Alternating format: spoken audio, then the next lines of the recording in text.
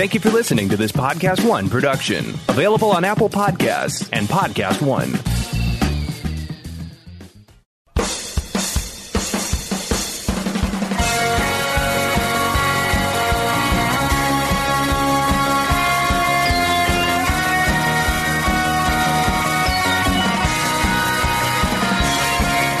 Hello, and welcome to the Collider.com podcast. I'm Collider.com senior editor Matt Goldberg, and with me is managing editor Adam Chitwood. Howdy, folks. And we're joined by associate editor Vinny Mancuso. I'm actually a senior editor now. That's why you're a senior editor now. That's why I get this. What the haircut represents. I have transformed to my final form. I thought you were going to say like that you changed your haircut to show that time had passed. Exactly. Yeah. I'm actually just getting a head start on my Mad Max look since I feel like the world is heading in that direction. Oh, you should. You absolutely should. Anything Mad Max you can do now, you should do it. Like start referring to places like Bullet Town and the gas farm or whatever. I'm learning guitar and attaching a flamethrower to my guitar at the same time. Sounds like a fun DIY project, kids. It's kept me busy. If you are an actual child, don't do that. But if you're an adult, you live your own life. I'm not your dad. Yeah, I'm not your parent. Do whatever. If you have a trampoline, you got bungee cords there. Just strap yourself to your house. See, that sounds like a lot of fun, to be honest with you. Valhalla. Witness me. So today, even though we led up with a bunch of Mad Max talk, we're actually going to be not Mad Max Fury Road, which is not on Netflix. We're going to be talking about Solo, a Star Wars story, which we kind of had new thoughts about. I kind of went into this latest viewing being like, all right, well, the people have spoken and you all voted for Solo, so I guess I got to watch Solo and just kind of sit here. And I actually thought it was better than I remembered it being. It's still a kind of a frustrating film, but it's a film that like I don't necessarily mind as much. Like I had it on the background, I was doing laundry, I'm like, this is fine for what it is. Like I kind of wish it wasn't a Star Wars movie. Yeah. I think that's its biggest hang up is being a Star Wars film. Like if someone just said, hey, I made this movie about a ragtag crew of like space pirates going on a heist, that sounds pretty fun. And like that would be a serviceable film. Instead you get Solo, which is kind of has to like do obligatory Star Wars stuff in between doing more interesting space heisty stuff. Yeah. Like the rest of the world, I actually did not see this movie in theaters. I didn't see this movie until like I think like a year afterwards. The first time I saw Solo was on a plane, probably also like the rest of the world. And I remember thinking like that was fun, but I'll never have any serious thoughts on that film again. And then I watched it yesterday and like gave it my full attention. I saw it on a screen bigger than an airplane screen, and I completely changed my mind about it. I feel like it's one of the more interesting cases of failure in a long time, because the movie itself, the structure of it, how fun it is not a failure at all. The failure is that it's a completely unnecessary Star Wars movie that nobody in the world asked for. And I think I tweeted something like that movie is so fun and so well put together, it would have been the next Star Wars if it wasn't being dragged down by the fact that it's a Star Wars movie. Like it's so much fun. That movie is so much fun, and it's completely at its worst when they're like, and by the way, this is a Star Wars story. That is the worst part of that movie every single time. But besides that, it's such a well-structured, fun heist movie, just happened to be set in outer space. So I don't know how to describe the failure, because the movie itself is good. I enjoyed watching the movie. I just wish it wasn't a Star Wars movie, like you said. Yeah, it's. I also liked it better on recent rewatch. Haha! I bet you nerds thought we were just gonna trash Star Wars. This is a pro Solo podcast. We're sorry. Yeah, I mean it's fine. I still like roll my eyes when he's like Han Solo. Exactly. How about Han Solo? Or Chewbacca. I'm never gonna say that. We gotta come up with a shorter name for you. I was like, these are questions I did not need answered. Yeah. This is very unnecessary. And why is the Imperial March playing like in the universe? Why is it diegetic sound like inside Star Wars? But like I was pretty put off by that stuff. And then I kind of got charmed over by it as I was watching it, because I tried to rewatch this like a year ago and I couldn't do it. Like I just got super bored. And I think its biggest problem is the blandness with which it's executed. I think the nuts and bolts of a good story are there. I think the nuts and bolts of like a good movie are there. The Kessel Run is pretty fun. The characters as portrayed are pretty fun. I mean, it's absolutely brilliant to have a droid who's like all into like liberation and like liberating fellow droids, and also like kind of wants to fuck Lando Calrissian. I think it's confirmed that she has fucked. I believe, I don't know how explicit it is. I'd have to go back, but I believe in canon it happened more than once. So that also elevates Solo above pretty much every other Star Wars movie. Like that stuff makes it fun, and that stuff makes it unique. And then I don't know, there's stuff that for me just kind of drags it back down to like, oh yeah, it's still Star Wars happening.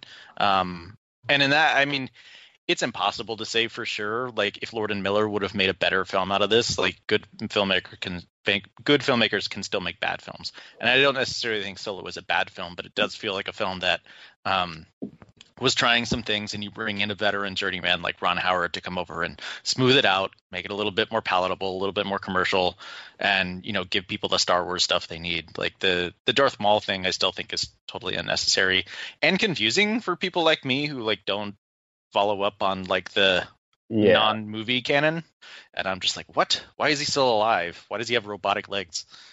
That is one of the bigger wings in a movie that just is like not explained. Like if you don't watch multiple shows, you don't know what.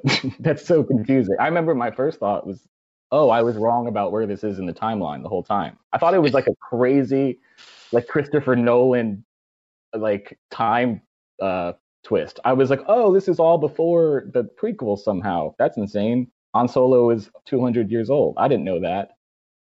But it's just like it's only explained if you watch the supplemental material, which is interesting, I guess. It's one of the first times that they just like didn't spell something out, which is interesting. But in the case of bringing back like one of the most notable deaths in the entire series, I feel like you needed a little bit more of a explanation other than what we got.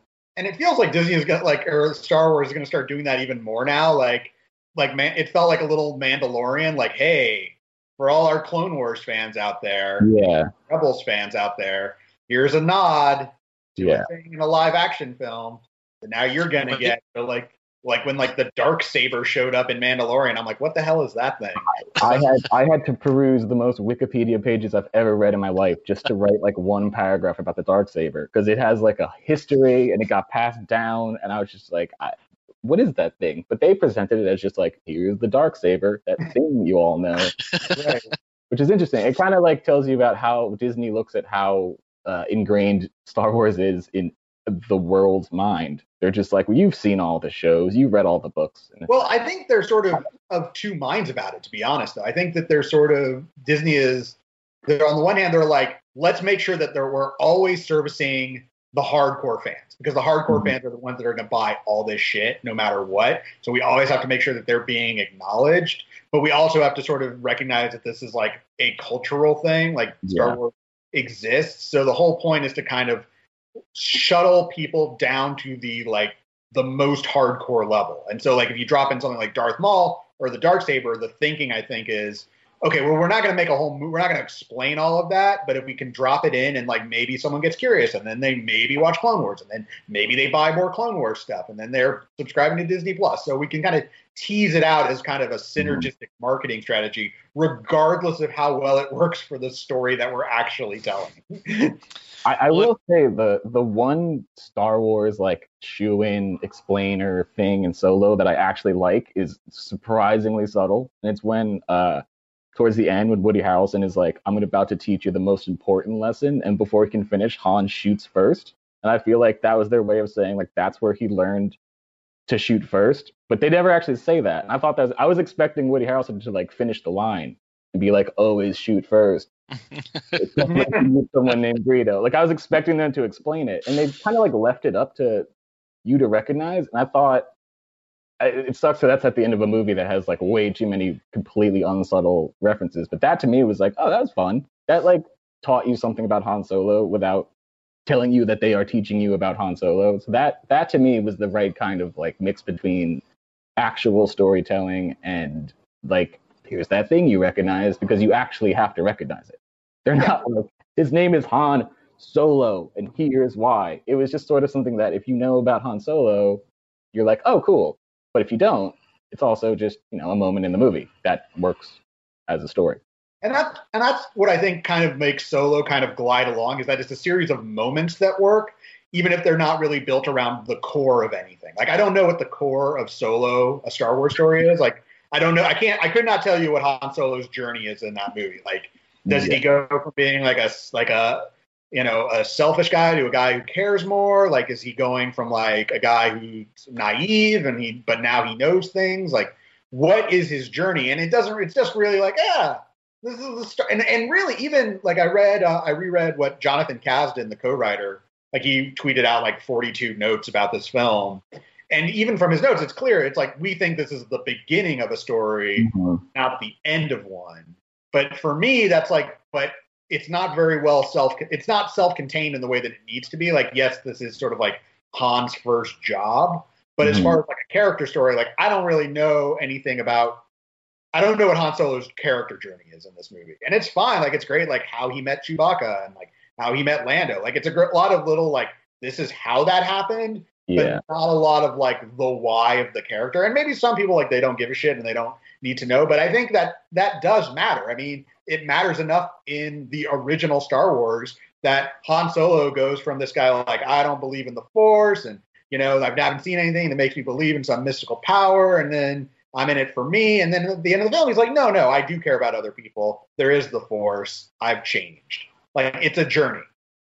I think vaguely the arc of Solo is or was supposed to be like, how did he become someone who doesn't trust anyone? Because at the beginning, as you said, it's not necessarily clear that he's selfish and then selfless, because, at the beginning, he is still trying to get off of, what is it, Corellia? Kira. Kind of smashing into stuff. Don't really care like who they smash into or anything. But then he's like eager to team up with like Woody Harrelson and his gang, like whatever to kind of get him back so he can save Kira. And then by the end of it, everyone has betrayed him except for Chewbacca. And so I think it's vaguely supposed to be like, and this is why Han Solo doesn't, goes it alone. That's why he's Solo. It very blatantly explains to you why his name's Solo. Yes. I will say that is one of the bigger arguments I always hear, is that it like ruins his arc in the original trilogy. But I do kind of like this as a like why he's a dick when we meet him in A New Hope. Like this is kind of like, he started off as like a scoundrel, but not like a kind of fun scoundrel. And then, like, the woman he loved completely betrayed him for Darth Maul, and, like, everybody he knows betrayed him. And I feel like that set off, like, how much time is between Solo and A New Hope? I feel like those years were just filled with him being like, all right, like, it's just me and Chewie. And that's where we meet him in the first Star Wars movie. So I feel like this kind of, it's a very silly arc when you think about it, because it's like up, down, up, down. Mm-hmm. But as far as teasing out some sort of reason for Solo to exist, other than Disney thought it would make a lot more money than it did, on a character point, like this is why he is who he is when we meet him in the first Star Wars movie. And again, that's drawing out a lot of stuff that is maybe not told too well in the movie itself, but that is, I guess, the one storytelling nugget that makes Solo, that justifies it existing as a movie that was in theaters and that a few people watched. That some people kind of enjoyed. That they were kind of fine with. Yeah, I mean, I would be curious to know what Lord and Miller's original pitch was for the arc. I mean, obviously there was. I guess for those who don't know, the tension, as reported, was between Lord and Miller and screenwriter John Kasdan and his father Lawrence Kasdan. Mm-hmm. Who John and Lawrence both wrote the script, right? Or was it just they're co-writers on the script? Yeah. Okay. And like complaining that reportedly that Lord and Miller weren't shooting scenes as written, that they were kind of improvising, they weren't doing a ton of coverage, so to give like options in post-production. That was ostensibly the fight, but they were fired like 6 months into production. So like it didn't make sense that like all of this time they were finally like, all right, with 3 weeks left to go, you guys are gone. Like this is not working. It's well, it seems like they got like it seems what's so weird is like it seems like Disney didn't really learn anything after Rogue One, because that's basically what happened with Rogue One as well. Like they were pretty deep into filming, a lot of stuff had been done, and then they're like some executives, someone at Disney, some whatever they saw, they're like they got nervous and they're like, I don't know if this is a Star Wars movie. Bring in someone who will do what they're told and just get the job done. And like Gareth Edwards, sort of like he took the deal. He's like, you will retain your director credit, but basically this is Tony Gilroy's movie now, and like Tony Gilroy will do it, and that's that. And then Lord and Miller were kind of, I think, probably offered a similar deal of being like, we keep your name on it, but someone else is going to come on and do some reshoots, and they were like, no, just fire us. Let's end this charade right now if we're not going to get to make the movie we want to make. And I think the movie that you can see a glimmer of in Solo, the film they wanted to make, back right before they started shooting, they tweeted out an image from Catch-22 about sort of like, and it sort of like hinted at like, is this what they're going for with Solo? And you get that when Han Solo is a soldier, this sort of absurdity of war kind of notion, and like this guy thrust into this absurd backdrop. And I think that's sort of where the film kind of takes on its own personality. I think when the film is sort of noting that Han Solo is a minor character in this much bigger world, the film takes on a new personality that I think makes it distinctive, as opposed to like, he is one of the guys that blew up the Death Star. Which makes sense. Like, you can't have him do anything grand, because if he did anything grand, he wouldn't be just hanging out in a smuggler's bar on Tatooine. Like, he has to sort of like, has to work at a certain level to have his, like, he has to pull something off that's an accomplishment, but also something that like isn't too well renowned. And of course that becomes the Kessel Run thing. But I feel like the film is hinting at these moments of personality, and then it's just like, let's just have a space heist. Space heist, everyone. And then it's kind of funny, like how the film kind of traipses between things that like don't work as well as they should. Like, I was kind of surprised. I don't know about you guys. I really like Bradford Young as a cinematographer, but I do not like his cinematography in this movie. I find it very muddled. Like, it's very monochromatic, and like it's hard to make out certain, like, some scenes are all blue or some scenes are like all brown. Yeah, there's that early scene like underground that looks like that battle scene from the last Game of Thrones season. Like, you can't tell what's going on. There's like maybe one blue light, maybe illuminating a few people, but it looks like there's a big sense of this movie that at some point somebody just wanted to get it done. The fact that it just sort of transitions into this, like, we're just going to hold the camera here, do the space heist, end the space heist, we're done. Like, at some point, either during the editing process, the reshoot, somebody was like, let's just finish this movie. And that to me is the weirdest part of it, because I don't really get a sense of like Lord and Miller anywhere. Like, when I think about the first Ant-Man, you can like kind of tell the Edgar Wright of it all. Like, you can see the scenes where you're like, all right, that was probably his idea. There's no really any of that Lord and Miller personality in any part of this movie. I don't really see them in there at all. And that feels like they really just were like, get it done, just finish it. It doesn't matter, just smooth it all over. And that's a bummer, because I think that's more of it. But I definitely, like, there were moments like when he's like, I have a thermal detonator, and he goes with his mouth. To me, like, that's a Lord and Miller moment. Or like when like Woody Harrelson, like, he's firing the gun and the gun gets blown off. He goes, I was going to say, that's the weirdest part of the movie, and it's so funny. And I wish the whole movie, like, he's just like, and it really hurt my thumbs. That's so stupid and funny. And like, none of, like, that's not, that type of personality is not throughout the movie. And it's such a shame, because that cast is dope. Like, Woody Harrelson. It's an amazing cast. Like, that's the thing. Like, it's a film where it's like, you don't even seem to know how good your cast is. Like, you have Sandy Newton, and she's great, and then they're like, we're going to have to kill her off. She gets blown up immediately. And then, like, just Phoebe Waller-Bridge adding a lot of personality to L3, and L3 is a great character. Like, we got to kill off L3 and put her into the computer. Oh, my God. And we have to ghoulishly rip out her brain. We have to ghoulishly rip out her brain so that she lives in the Falcon forever. Okay, so that, to me, I don't know where in the process they came up, but, like, that is the textbook definition of someone like, oh, I solved the plot, but like not thinking at all what it meant, like, as a character thing. Like, you built up this robot who's like robot rights, like free will for robots. And then her happy ending is that you tear out her brain after she's dead and just upload her into a computer. And they're like, she's part of the ship now, as if that's a good thing. That's that's not what the character wants. And also, it's not that necessary. It's like, no, get out of the maelstrom without the navigation computer. I'm like, I don't know. Han Solo is a good pilot. That's the end of it. Like, I don't need to know. Like, well, like if the movie happened and Han Solo found his way out of the maelstrom through the Kessel Run, at the end of it, you're like, well, I don't know how he did that without a good navigation. Is the Millennium Falcon having a good navigation system like a shout? Like, were people like, that's how that happened? Because I legitimately, I can't see a reason to do that. It's the weirdest note in the entire movie that is already stitched together. And the fact that no one comments on it, I think Emilia Clarke is like, sorry, as she rips out the robot's brain.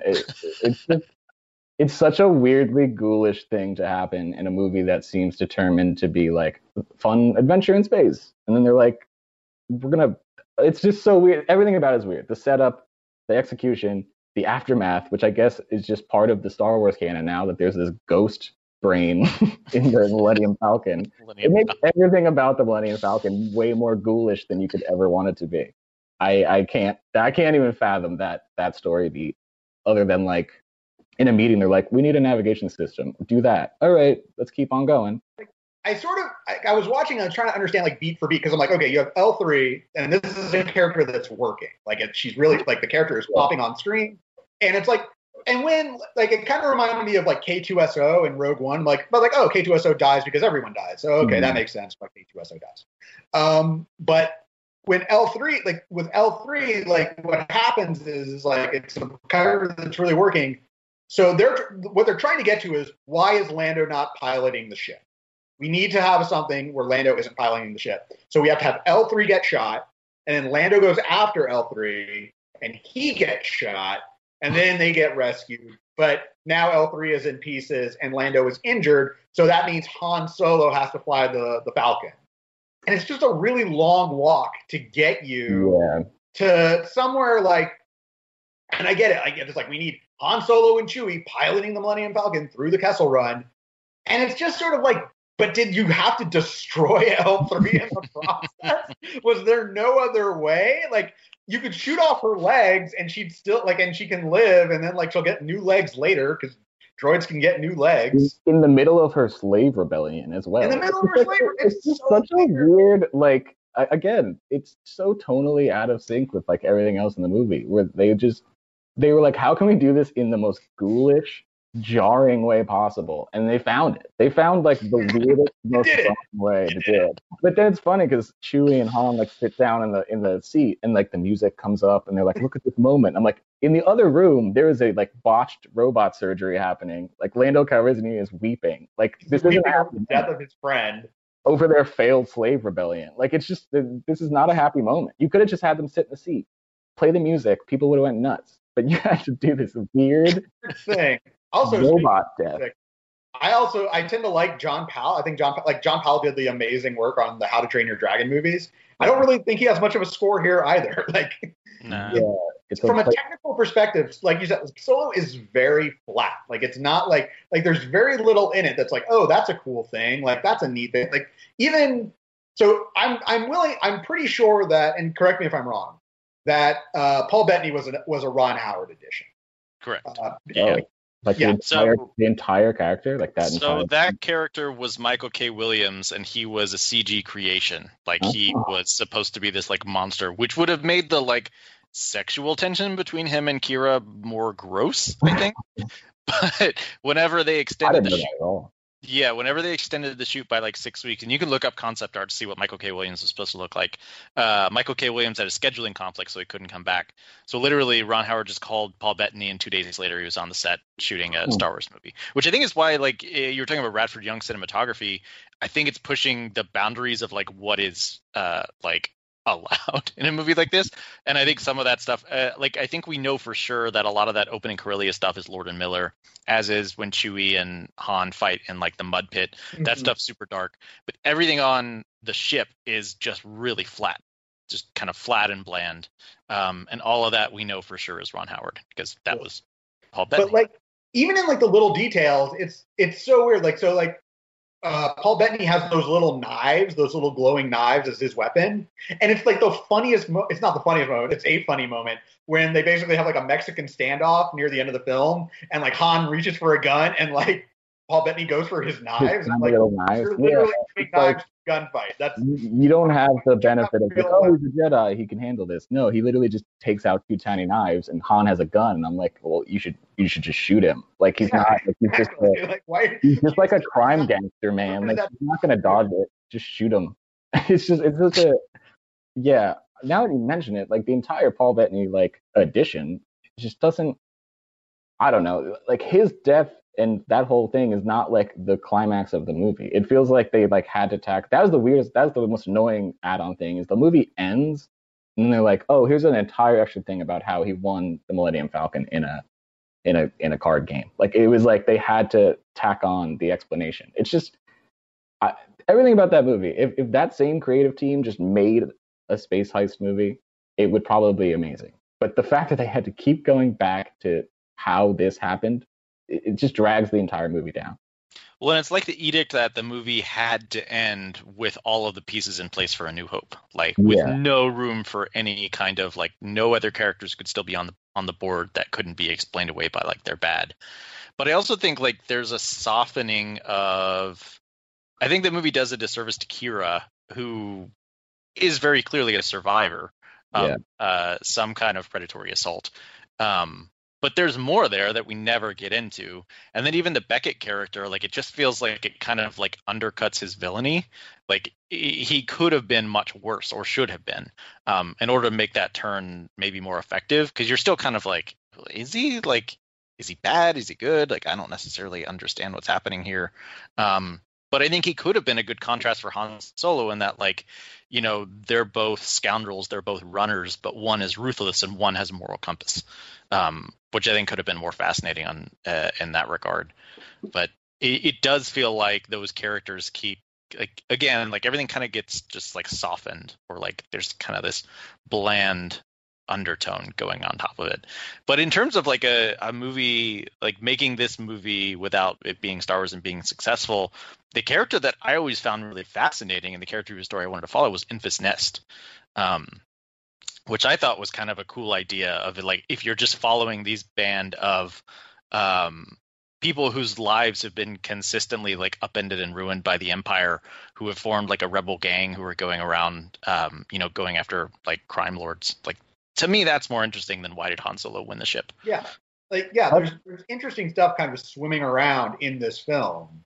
It's kind of, but make it Star Wars. And that's sort of at the end of the day, like I kind of feel like it's what it felt a lot like is like The Mandalorian. Like The Mandalorian is something I kind of pop on and I'm like, oh, this is a Star Wars thing, but it doesn't demand anything of me. And like, I don't really get invested in it, but I'm like, oh, it's nice. It's nice to Star Wars. And then you go about your day. And like, that's kind of like, but with Solo, like there's those little glimmers of like something better, of something just kind of around the corner. Like, oh, if this were developed a little bit more, or if this had been done, if they had followed this through, this would have been stronger. And it's just so, and I kind of, and so for Solo, for me, in order to not make it frustrating, I kind of have to sort of push that all out of my head and just be like, this is affable enough, it's not a film that's like, oh, this is a chore, but it's also, you're kind of seeing a glimpse of something that could have been a lot stronger. Yeah, what Solo makes interesting to me is the idea of just doing a Star Wars movie set in the Star Wars universe that is completely like no recognizable characters, nothing you could recognize. And before Solo, I probably would have been like, well, nobody's going to go see that in theaters. But they put Solo in theaters and it underperformed. I was like, maybe like that's the move. Like to me, the only benefit of Mandalorian, which is a really harsh thing to say about a show that a lot of people loved, is that it like was at least not about like people you definitely knew. Like I'm like starving for Star Wars content that's just like in a corner of the galaxy and it's a fun story. Like if this was just an Enfys Nest movie and it was about like a like competing gangs in the Star Wars underworld, to me that sounds amazing. And I'm wondering what the reaction to that would be. Like I don't think Disney has really made anything that was like its own completely separate thing. I thought The Mandalorian was going to be that, and in the first episode, they're like, here's a very recognizable baby. And I was like, okay, first of all, thank you. That's an adorable baby. But like, it's not what I thought it was going to be. And I'm like desperate for a Star Wars set story that just is like a Star Wars story. Like I just want to learn about something that's in a different corner of the galaxy. Like, don't put anything in it that I recognize. Just do laser guns and airplane and cool spaceships and make the noises that everybody knows. That's all I feel like that would be great. And I feel like Disney is too scared to make that film. I think every time they even think about attempting to make that film, they're like, no, it has to be X, Y, and Z. So like a film like Rogue One, like, yeah, okay, it's how you get, it's like the Death Star. Okay. Yeah. You know what the Death Star is, but all the characters the mission is new. Like there are no Jedi in this movie. Like, it's all new things. Until a very prominent Darth Vader. Until a very prominent Jedi shows up. And just wrecks. He literally comes in the movie and is like, none of this matters. Like, he just destroys everyone. And he's like, only the original characters matter. And just cuts everyone to pieces. Yeah, Rogue One was close. Rogue One was close to what I wanted, but it was, like you said, it had to be about the Death Star. And even that, I was like, okay, stealing the plans for the Death Star. When it was originally announced, the idea of someone stealing the plans for the Death Star, very cool idea. And it kind of went too much into the, like, this is how all this happened. And it's just, that's the only mantra I just want gone from Star Wars, is this is how this happened. It's like, I don't care. I don't care how that. Yeah, and my hope is that, like, and I don't know if like Disney perceives any backlash to Rise of Skywalker. I genuinely don't. I don't know if they're like, this is a good film and we all did a good job. Let's all pat ourselves on the back because it crawled past $1 billion. And it did. It did not take off as fast as they wanted it to. But it did cross $1 billion. But like Rise of Skywalker is all about like, here's how this thing happens, and like, here's how this doodad gets here, and here's how this happens. And it's like, Rise of Skywalker is basically digging around in trash for 2.5 hours. It's like, here's how this trash happened, and here's how this trash happened. And like, everything is connected, and like, you're connected to this. And it's like, at some point, it's like, just let it fucking go. And I feel, and I'm kind of curious now, like, who gets to say like what Star Wars is? Because I feel like something is about to change in Star Wars, and I'm not sure what. Like, the future could be, I wrote an article like the future is bleak because maybe it is more like The Mandalorian. I just feel like Disney is a very risk-averse company, and I feel like you, Vinny, I want to see, a whole new thing, like a whole new, let me exist in the Star Wars universe without linking back to something that happened to a movie that came out between 77 and 83. Like, show me something new. And it's crazy. It's like, we can't really show anyone anything new because we don't, like, people may not go for it. And so we got to, like, link back to the things you remember because nostalgia is our brand. Like, and that is Disney. Like, nostalgia is the brand. It's crazy to watch that first movie because it doesn't explain shit. People just say stuff. People just say jargon. And then it goes out into the ether, and you're like, that sounds interesting. Like, to watch that first movie and then to like realize that over the next few decades they went and explained just every word spoken is like, it's just like the worst evolution of Star Wars I can think of. Like, nothing. George Lucas was just throwing out words. Like, let's 3PO said binary load lifters. Here's a book on binary load lifters. Like, I don't give a shit. It's a made up thing. It's crazy. To think that like that is the genesis of all this. That movie is the first thing that created this entire thing, and like no one was explaining anything. I don't know how much George Lucas had in his head. He'll tell you that he had all of it, but he didn't. the dialogue of that movie is absurd. Every sentence just throws out a word, and you're like, that's not a real word. Doesn't matter. This is cool. Look at this. Look at the laser swords. Look at the guns. This is a fun movie. And I don't know. That to me is like the Star Wars I want. And I understand that, like, I often want, like, the dumbest, trashiest version of things possible. But, like, to me, like, a new corner of the galaxy where people just have fun space. I just want, like, a fun space adventure. And that, to me, that's my Star Wars. That's what Star Wars means to me. But Star Wars means so much to so many people that people would be like, I didn't see, like, one thing I recognized, not Star Wars. And it's like, nobody said that. Nobody said that in 1977. Nobody was like, I don't understand this. And that to me is like an interesting like sort of comparison and like fan reactions is like Last Jedi kind of returns to like not explaining everything, or at the very least like going places that you don't expect it to go. You know, doing things like, hey, you can track people through light speed now, or you can, you know, there's like a hidden outpost, but it's more about like maybe the Jedi aren't great. Like it actually interrogates Star Wars, and that film was a hit, but it was like it was very divisive. Solo, not a hit, but also not really divisive. And I think Disney would prefer not divisive, because when something's not divisive, you can still sell things. Yeah, there's a lot of things to critique in The Last Jedi, but the fact that like people get mad because they were like surprised about anything is like, there are plenty of arguments against The Last Jedi. I'm not going to pretend it's a perfect film, but like the thing I see people getting mad at is like, this isn't what I expected. And it's like, good. Yeah, that's awesome. Sort of like, this cheeseburger is not the way I ordered it. I want my cheeseburger. It's like, movies should be like McDonald's, and I'm like, that's a terrible view of art. Yeah. McFlurries, though. Yes. Honestly, make a Star Wars McFlurry, or like a Star Wars as McFlurry, and yeah, I'm in. Just, I don't know. I think that the problem is Star Wars has gotten too much of a rigid definition.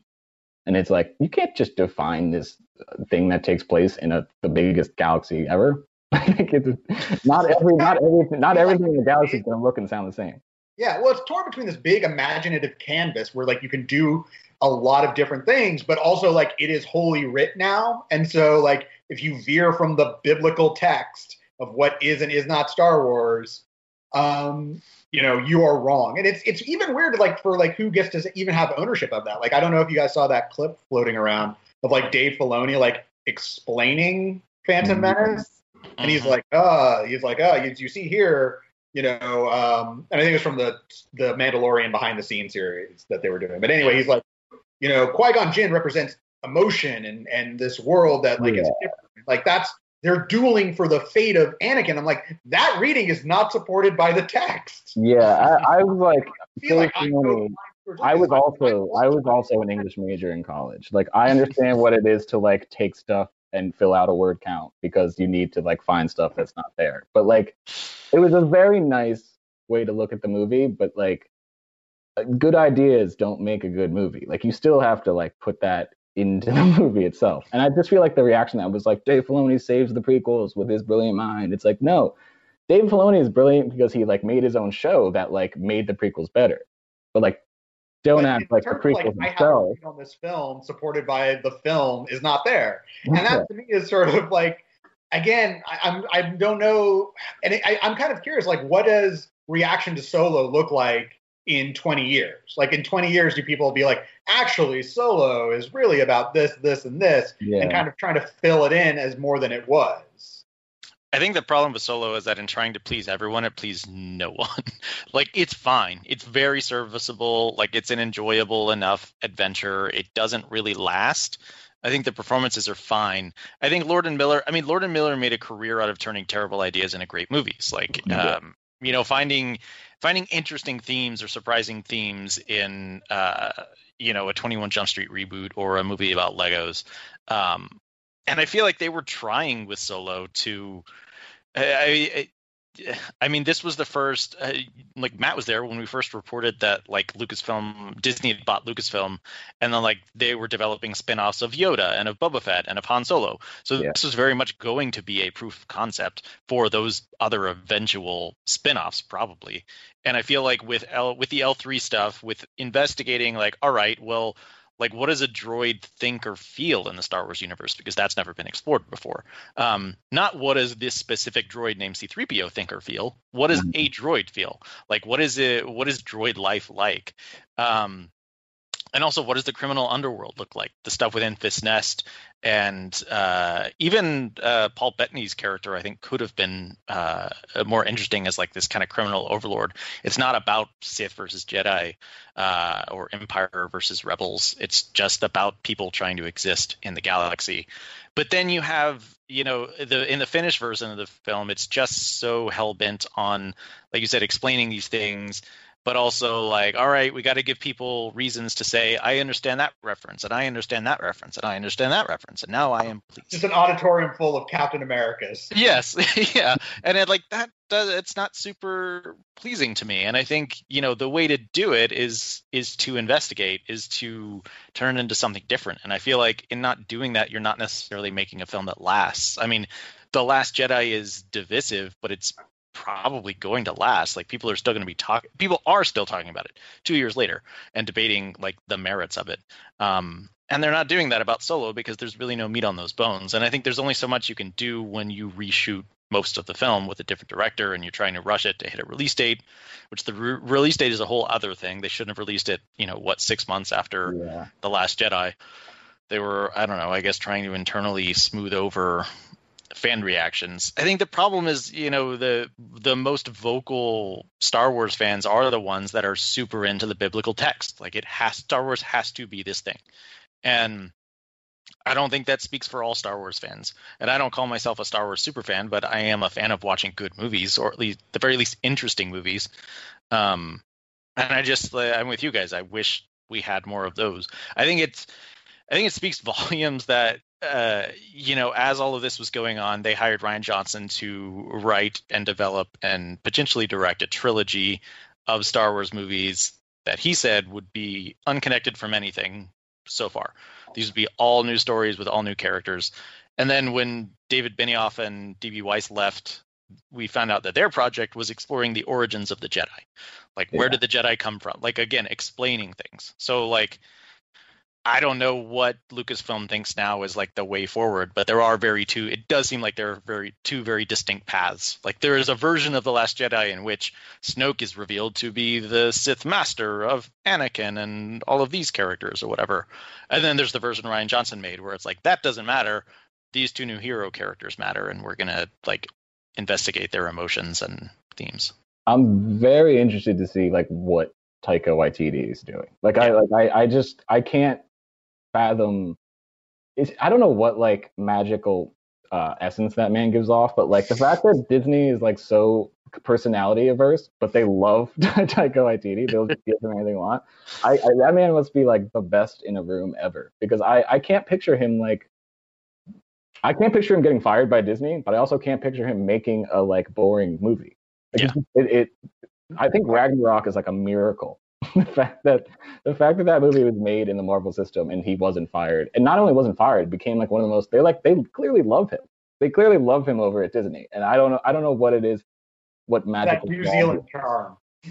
It's just I'm very intrigued. I just want to know like what part of the universe he's playing in, and I'm pretty sure he's also working with the Russian doll co-creator who is also doing her own Star Wars series. So, I don't know. Those are two very interesting hires, because those aren't people who I can see making something boring, but Disney always finds a way. Well, man, that's the thing. Like every time there's a new piece of like Star Wars, like everyone's like losing their shit. Like, oh, Taika Waititi's gonna direct a Star Wars film. Like, do you know how this story has gone before? Like, I was you when Lord and Miller got announced to direct a Star Wars film, and I know how the story ends. So like, why don't we wait until filming is completed and the film is in theaters and see who's still standing? But I do hold up Ragnarok as like a beacon of hope, because I watched that movie the other day, and like that's just a good movie. True. That is a good movie, and I can't understand how they let him make that movie. I think the answer to how they let him make that is Thor: The Dark World is so bad and had such a disastrous production that they were like, fuck it. Yeah. Thing new. Why not roll the dice? Well, that was also the first Marvel movie that was made whole cloth without the Marvel Creative Committee, and where Kevin Feige had lobbied successfully to where he wasn't reporting to Ike Perlmutter anymore. He was reporting to Alan Horn at Disney. So he didn't have to go through any of the notes-taking process. Like, the two movies that were made directly, or three movies that were made directly after that happened, were Thor Ragnarok, Black Panther, and Captain Marvel. So it allowed the freedom to do those kinds of things. But I don't understand Taika Waititi, because he's made two other movies since then, and he's gonna make another Thor movie before he makes another Star Wars movie, and he just keeps churning them out. He is a celestial being that like graced us with his presence. Like, I don't, I truly, like, beyond the Star Wars stuff, I don't understand him. He took a break from making fun blockbusters to like win an Oscar with his like World War II satire. Now he's back for another Thor. Like, I'm very intrigued. I guess he did do the episode of The Mandalorian, which kind of gives you an idea of like him playing within the sandbox. Like he did the finale, I think, of The Mandalorian. Yeah. Which was a fun episode. That's also the episode where they're like Dark Saber, and you're like, what? Sure. Yeah. All right. So, but it was a fun episode, and I was pretty down on The Mandalorian overall, but I liked it when it was just like an action Star Wars show, and that episode had like shootouts, like gun battles. That one felt like the Western that we were promised the entire time. Well, and you also get Waititi's irreverence when like you got stormtroopers smacking Baby Yoda around. Yeah, that did happen. I don't know many other people who would have like smacked Baby Yoda. Like that to me was like, all right, we are playing in that sandbox. Yeah. So yeah, Solo, I think is if you haven't watched Solo since it came out, or you're like, I don't know, I didn't hear very good things. It's on Netflix, and it really is like it's kind of like just a pretty chill film. Like it's not gonna don't go in expecting like great Star Wars, but like it really is like not a bad like okay, this is on and I can just kind of chill out with it. Kind of. I watched it on a Sunday afternoon, and that is the way to watch. Yeah, that is the way to do it. Sunday at like 1 p.m. Get up, move to another room, and watch Solo. the best way to watch Solo. I do think something we didn't address that I did want to talk about briefly is how dirty we've done Alden Ehrenreich now. Oh, yeah. Like, that movie, like it seems to have somewhat hindered his career. That should have been priority number one. Film. I really like on this new film. Like he's really good. I really like him as Solo. I didn't even like the casting, but in the movie, he's terrific. Like he did the best he could with like an impossible role. Anyone other than a de-aged Harrison Ford, people are gonna like reject because that's just Harrison Ford. Like that's like I don't know. Han Solo was like cool 60% because of Harrison Ford, and like there's no getting around that. So to come in and be charming and funny and like energetic and the way he did, I think he did the absolute best with a role that was completely against every like decision you'd want to make. Yeah. So, I think he's great in that. He's incredible in Hail Caesar, and it was a bummer just to see him kind of have to disappear from the limelight for a bit. I think he's in that Brave New World show for HBO Max. He does deserve a renaissance after like 2 years of being active. Like let's bring him back again because he really is terrific, and he is great in Hail Caesar. Yeah, he's so good. Which is on Netflix, I think. It is. Do a little Ian Reich double feature this afternoon. All right. Well, let's move on to recently watched. Vinny, what have you seen lately that you want to talk about? As I've been telling everybody, because it makes me feel classy, I've been watching Cheers, which is not a show. I'm not like a sitcom guy, and I'm not really like an old TV guy. Like I love older movies, but like I don't really ever revisit older TV. So this literally, I started watching it because it was like a Saturday, and I was like, I miss bars, like I miss socializing. But man, that show is so well written. It could that show could premiere today and be like Peacock's biggest hit. Like the just the way the jokes land is unlike any older show I've ever seen. Like that you could debut that on a streaming service now with that cast who are all fantastic, and it would be a hit. So I will say that if you're like reluctant to revisit something older, which is such a stupid millennial thing to say, I'm now realizing, but Cheers, I sort of like that. I was not expecting to like it, but I'm deep into Cheers. That has been like my one TV binge during our current climate, and it just kind of feels like hanging out. And I needed that from a sitcom like badly. I needed to just like feel like I was hanging out. And that show, I think, like better than like.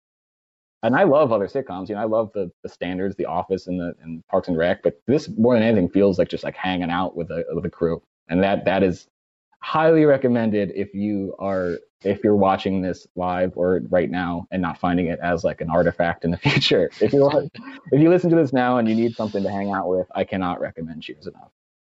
Do you drink while watching Cheers and find yourself talking to the television? I will not comment on. my how sober I am while watching Cheers, but I hypothetically, not a bad idea. Completely hypothetically, not a terrible idea to just do a Mystery Science Theater 3000 type of thing, which is drunkenly yelling your opinions at the bar people. I am with friends now. These are my Hello, friends. Norm. Every time the credits end, my friends, you're back. Everybody knows my name. So hypothetically, that's a very funny. TV fades to black, and you just sort of sit there in the middle. I miss my friends. I miss my friends. My friends. That is a very depressing image that I will not comment on further. Let's go to the next thing. What are you guys watching? Adam, what have you seen lately? What are your friends? With all the talk of Mad Max Fury Road, I decided to revisit that on Saturday afternoon. And I hadn't seen it in a long time, and I wondered how well it would hold up on TV, because I think I saw it twice in theaters and maybe once more once I got the Blu-ray. But like I was incapable of looking at my phone while watching the whole thing. Like it's just I'd forgotten how brilliant just the construction of that movie is, like the speed ramping, and like all of the dialogue is 80 yards, so it allows the actors to just be moving and doing whatever the hell they want. And the way that George uses the camera as like a muscle that's just in your face. And it's also just incredibly funny. And like, reading these, New York Times did a big retrospective piece last week, I think, for the anniversary, and the actors were talking about how grueling the shoot was and how frustrating it was, and talking about how specifically what piqued my interest was them talking about how they were shooting so much action, and action is like a few seconds here, a few seconds there. And watching the movie, I was like, God, this must have been hell, because it's just all like, all right, now look to your left really quickly. Okay, look to your left again. Okay, now we're done with that scene. Next setup. And like that's the day of just like doing that. But the way it all pieces together is so brilliant, and just so visceral. And then to have that added layer of that thematic resonance, it is this unabashedly feminist story, and the story of reclamation for these characters, and seeing kind of that interplay between Furiosa and Mad Max. And then also just the world building, like just the way it all builds out. And I also just kind of love the fact that George Miller has just like remade Mad Max like 3 times now, or twice now, because the Road Warrior is just kind of like reworking a little bit from like the first Mad Max, and then this one is just like, it's a new character, but it doesn't matter. 3 times. Beyond Thunderdome. I haven't seen Beyond Thunderdome. That is an absurd movie. I highly recommend it. It was a brilliant decision to make Mad Max like an absolute bumbling idiot, and to cast Tom Hardy to do so. It's such a brilliant decision to be like, Mad Max in the movie Mad Max will be dragged along for the entire movie. Yes. Well, and just the language of the film as well, I was really struck by, because in the entire third act, they are talking about the blood bag as if it's an object. So like Max is an object, and the women are the object. They don't say they stole his wives. They say they stole his things. They took his things. Just the specificity with which the entire thing is put together, I think, is just brilliant. Because it doesn't need to like speak out and be like, I am a feminist story, or like, this is what you should think. Like, you're just using language to tell the story, and it just works that way. I think it's terrific. And poor Nicholas Hoult, I think, is so good. It made me remember the X-Men Apocalypse set visit was notable for many reasons, but one was Nicholas Hoult and I can't remember the actor's name who played young William Stryker. Were both in Mad Max, and so whenever they came into the tent to do the interviews, we all just did the and they were like, yes. But that movie holds up tremendously well. So if you haven't seen Mad Max Fury Road, you should watch it. If you haven't seen it in a long time, I would highly suggest rewatching it. It is a miracle of a movie. Yes. Nothing should have worked. He just brought a bunch of trucks out in the sand, and we're like, I'm gonna blow this shit up for real. Almost killing everyone, and it's like somehow this beautiful thing. I was like, I think this is the best action movie ever made. Like, I don't think anyone's ever made a better action movie than this. It's not something that can't be argued. Like, that is not. I wouldn't disagree. Like, I would not disagree. You can definitely make the case for it. You can make the argument for sure. I know Matt is a fan of Die Hard 2, so It's like Die Hard, but they put it in an airport this time. Come on, guys. Die Hard 2. All right. So my recently rewatched is I've been watching Miracle Workers, Dark Ages. And I can't recall if we've talked about this on the show, but even if we have, so what? It's a really good show. So it's the second season of a show called Miracle Workers, which was basically they decided to flip into an anthology and take the entire cast and move them to a completely different premise. And so in Dark Ages, it's basically the way it works is it's set in the Dark Ages, but everyone has very modern sensibilities. That's just sort of the humor of it. So it's sort of like, you know, Steve Buscemi will be like, I'm an old man. After all, I'm 31 or something like that. Like, it'll be that kind of noting, like, this is how life was, but we're going to make a joke about, you know, with a sort of a not knowing of like what we know now about that age. So it's not like trying to play it straight as if like, oh, they know they're like, you know, this is the Middle Ages. And it's just kind of like a fun sitcom. Daniel Radcliffe plays kind of this spoiled prince who has like a good heart. And each episode is kind of its own thing. And it's very sweet and very charming. And I think the way it kind of works, the way that they're able to pull it off is like the setting is so dark and grim. It is the Dark Ages. And so like life in this era is nasty and brutish and short. And like that's just kind of what they talk about. But the characters themselves, because they are modern, are nice to each other. And so they kind of add this weird quality of redemption to this very bleak setting. And so I think that's kind of why the show works so well. It's like you have a world where everything should be bleak and terrible, but the characters still find a way to be nice to each other and care about each other. And that makes the show really heartwarming, in addition to being very funny. And it's the kind of show that I feel like if it were on a streaming network, like people would be talking about it more. The problem is it's on TBS. So in order to watch it, you need to have a cable subscription. There's no like, or I guess you could buy individual episodes.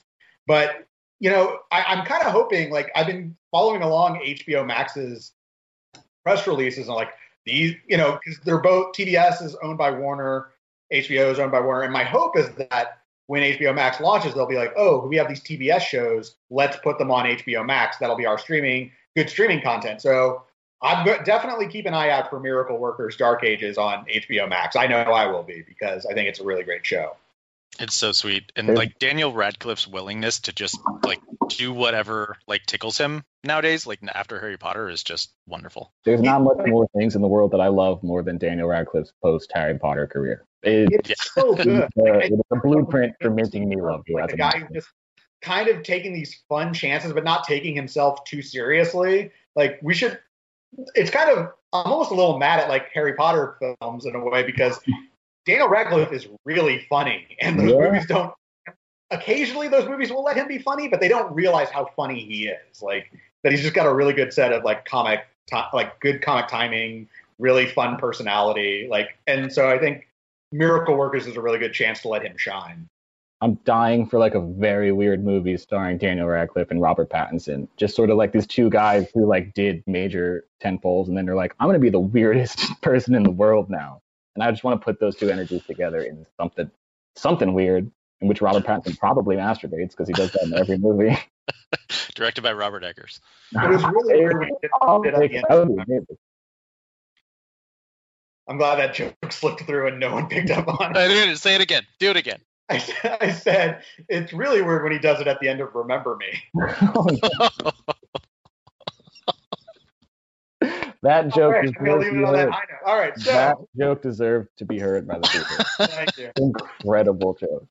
If you want to keep up with this podcast, if you still want to keep up with this podcast, if you still want to keep up with great shows like these, you can follow us on Twitter. Vinny, where can we find you on Twitter? I'm at Vinny Mancuso1, where I will never tell a joke as good as the problem for me. That's where I am, Vinny Mancuso1. Very easy to remember. And Adam, where can we find you? At Adam Chitwood. And you can find me at Matt Goldberg. All right, we'll be back with you next week. We've held a poll about what should we talk about next week, and the winner was Hot Rod. Finally. So we'll be talking about Hot Rod, but the episode will be on Tuesday because of the Memorial Day weekend. Stay safe, everyone, and we'll be back with you next week.